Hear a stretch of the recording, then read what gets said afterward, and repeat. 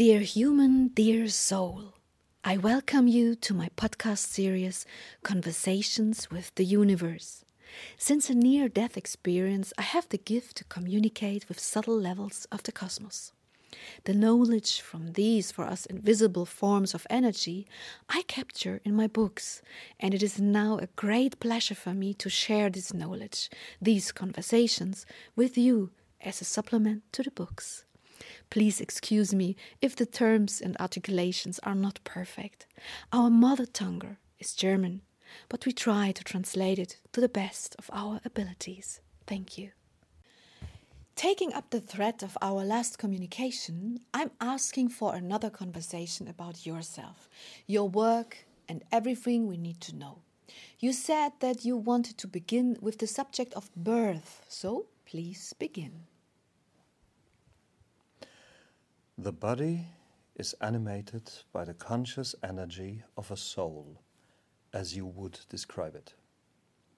The body connects with the cosmic energy of a soul for the duration of the functioning of its organs, the tools of its body.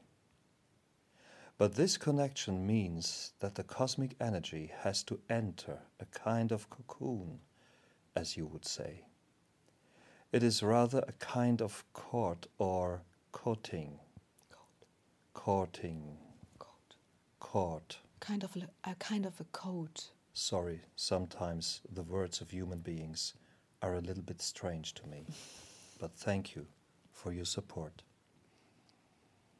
But this process weakens the soul considerably, and it also enters a lower state of vibration than it inhibited it before birth. When the soul's energy is decelerated in this way, its perception becomes distorted. To be precise, during this process, the soul develops fears and feelings of helplessness that it had not known before entering the body. The feeling of helplessness will also increase the fear.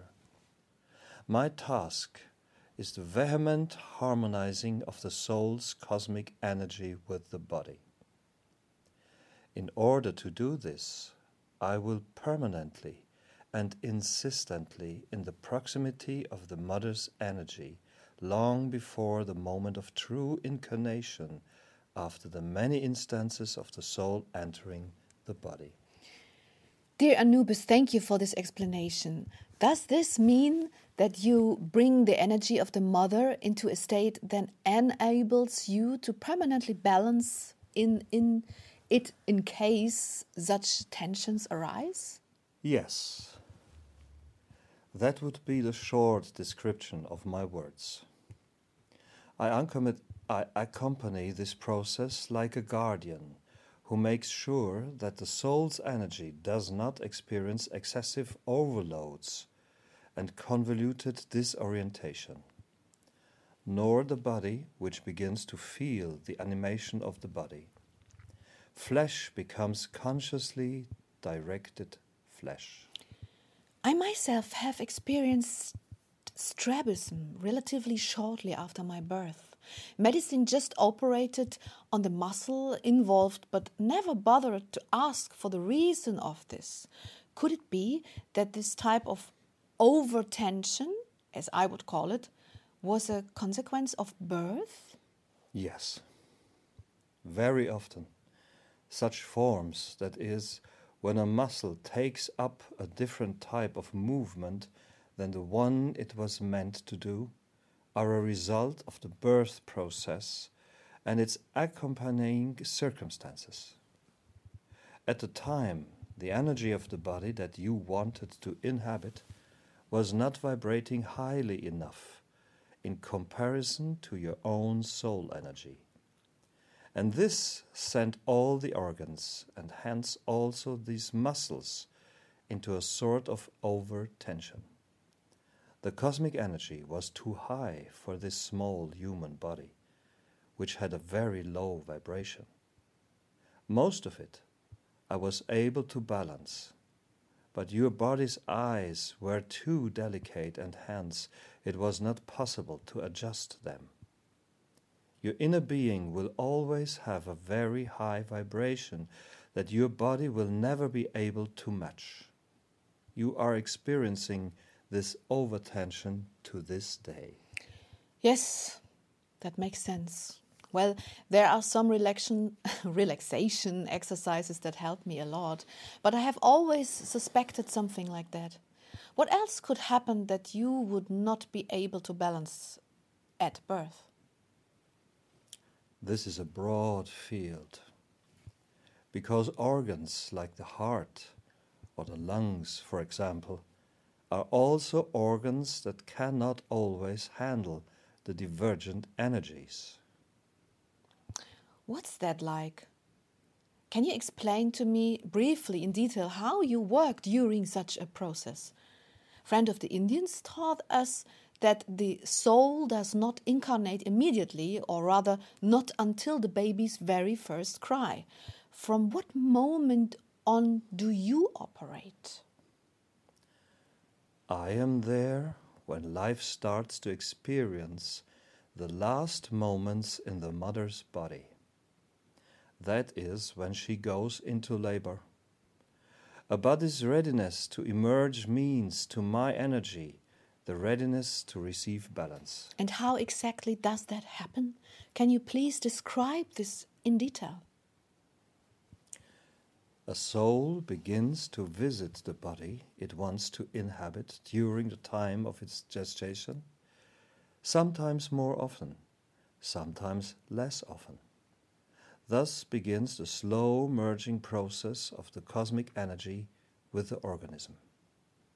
Most of it is being directed by the souls and their choices. But as soon as the body is ready to exist on its own, it triggers the process of the final merging of body and soul.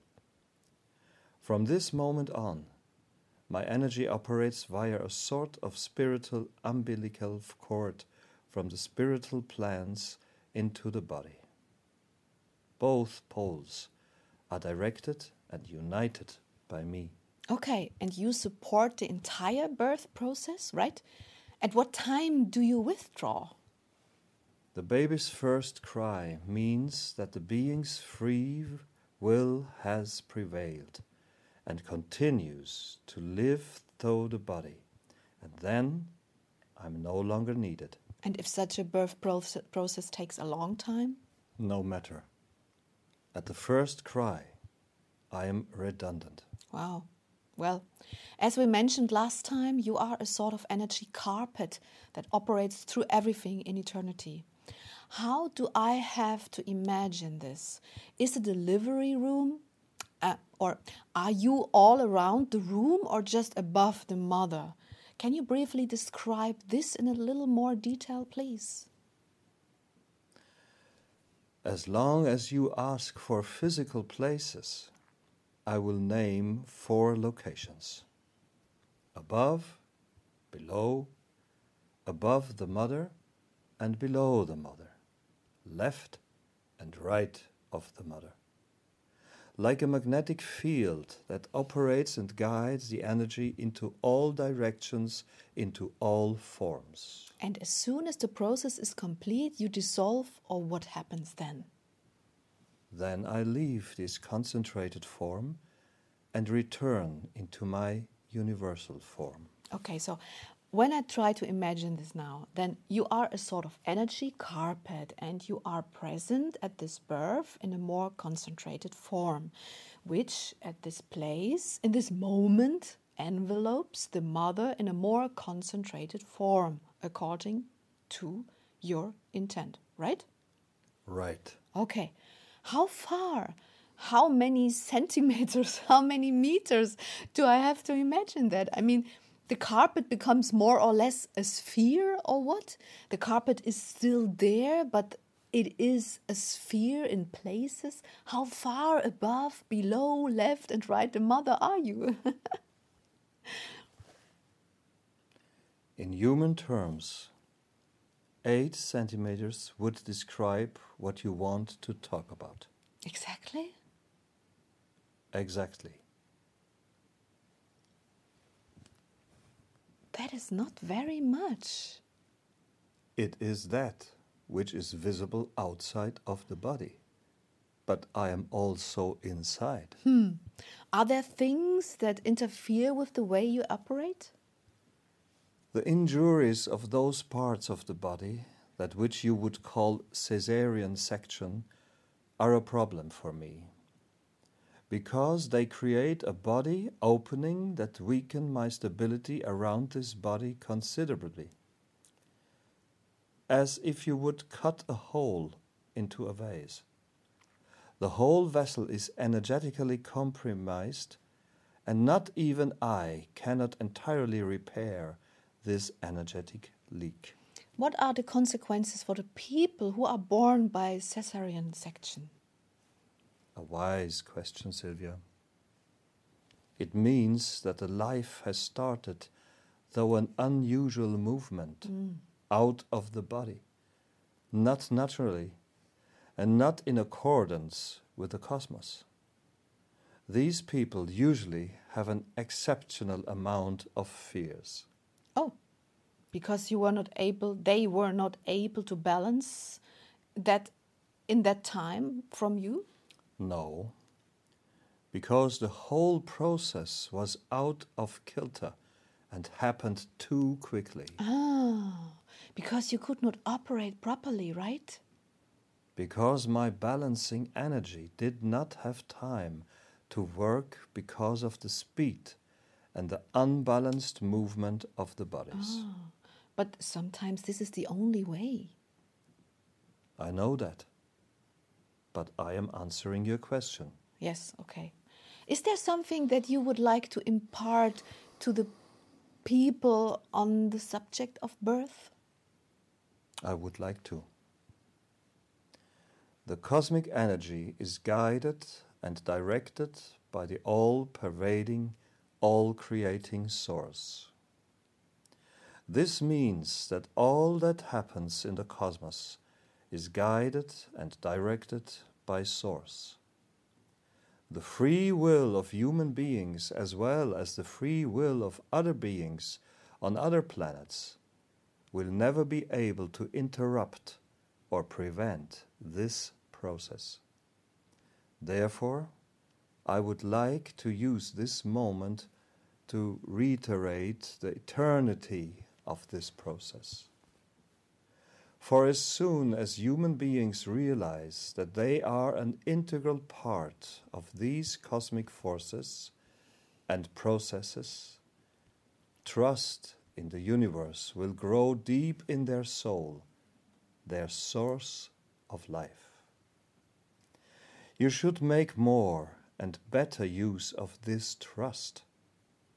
Just as all beings of the cosmos accept, love, and trustfully accept these processes, likewise should human beings use the exceptionally beautiful moment of birth to surrender themselves trustfully to the energies that guard this process.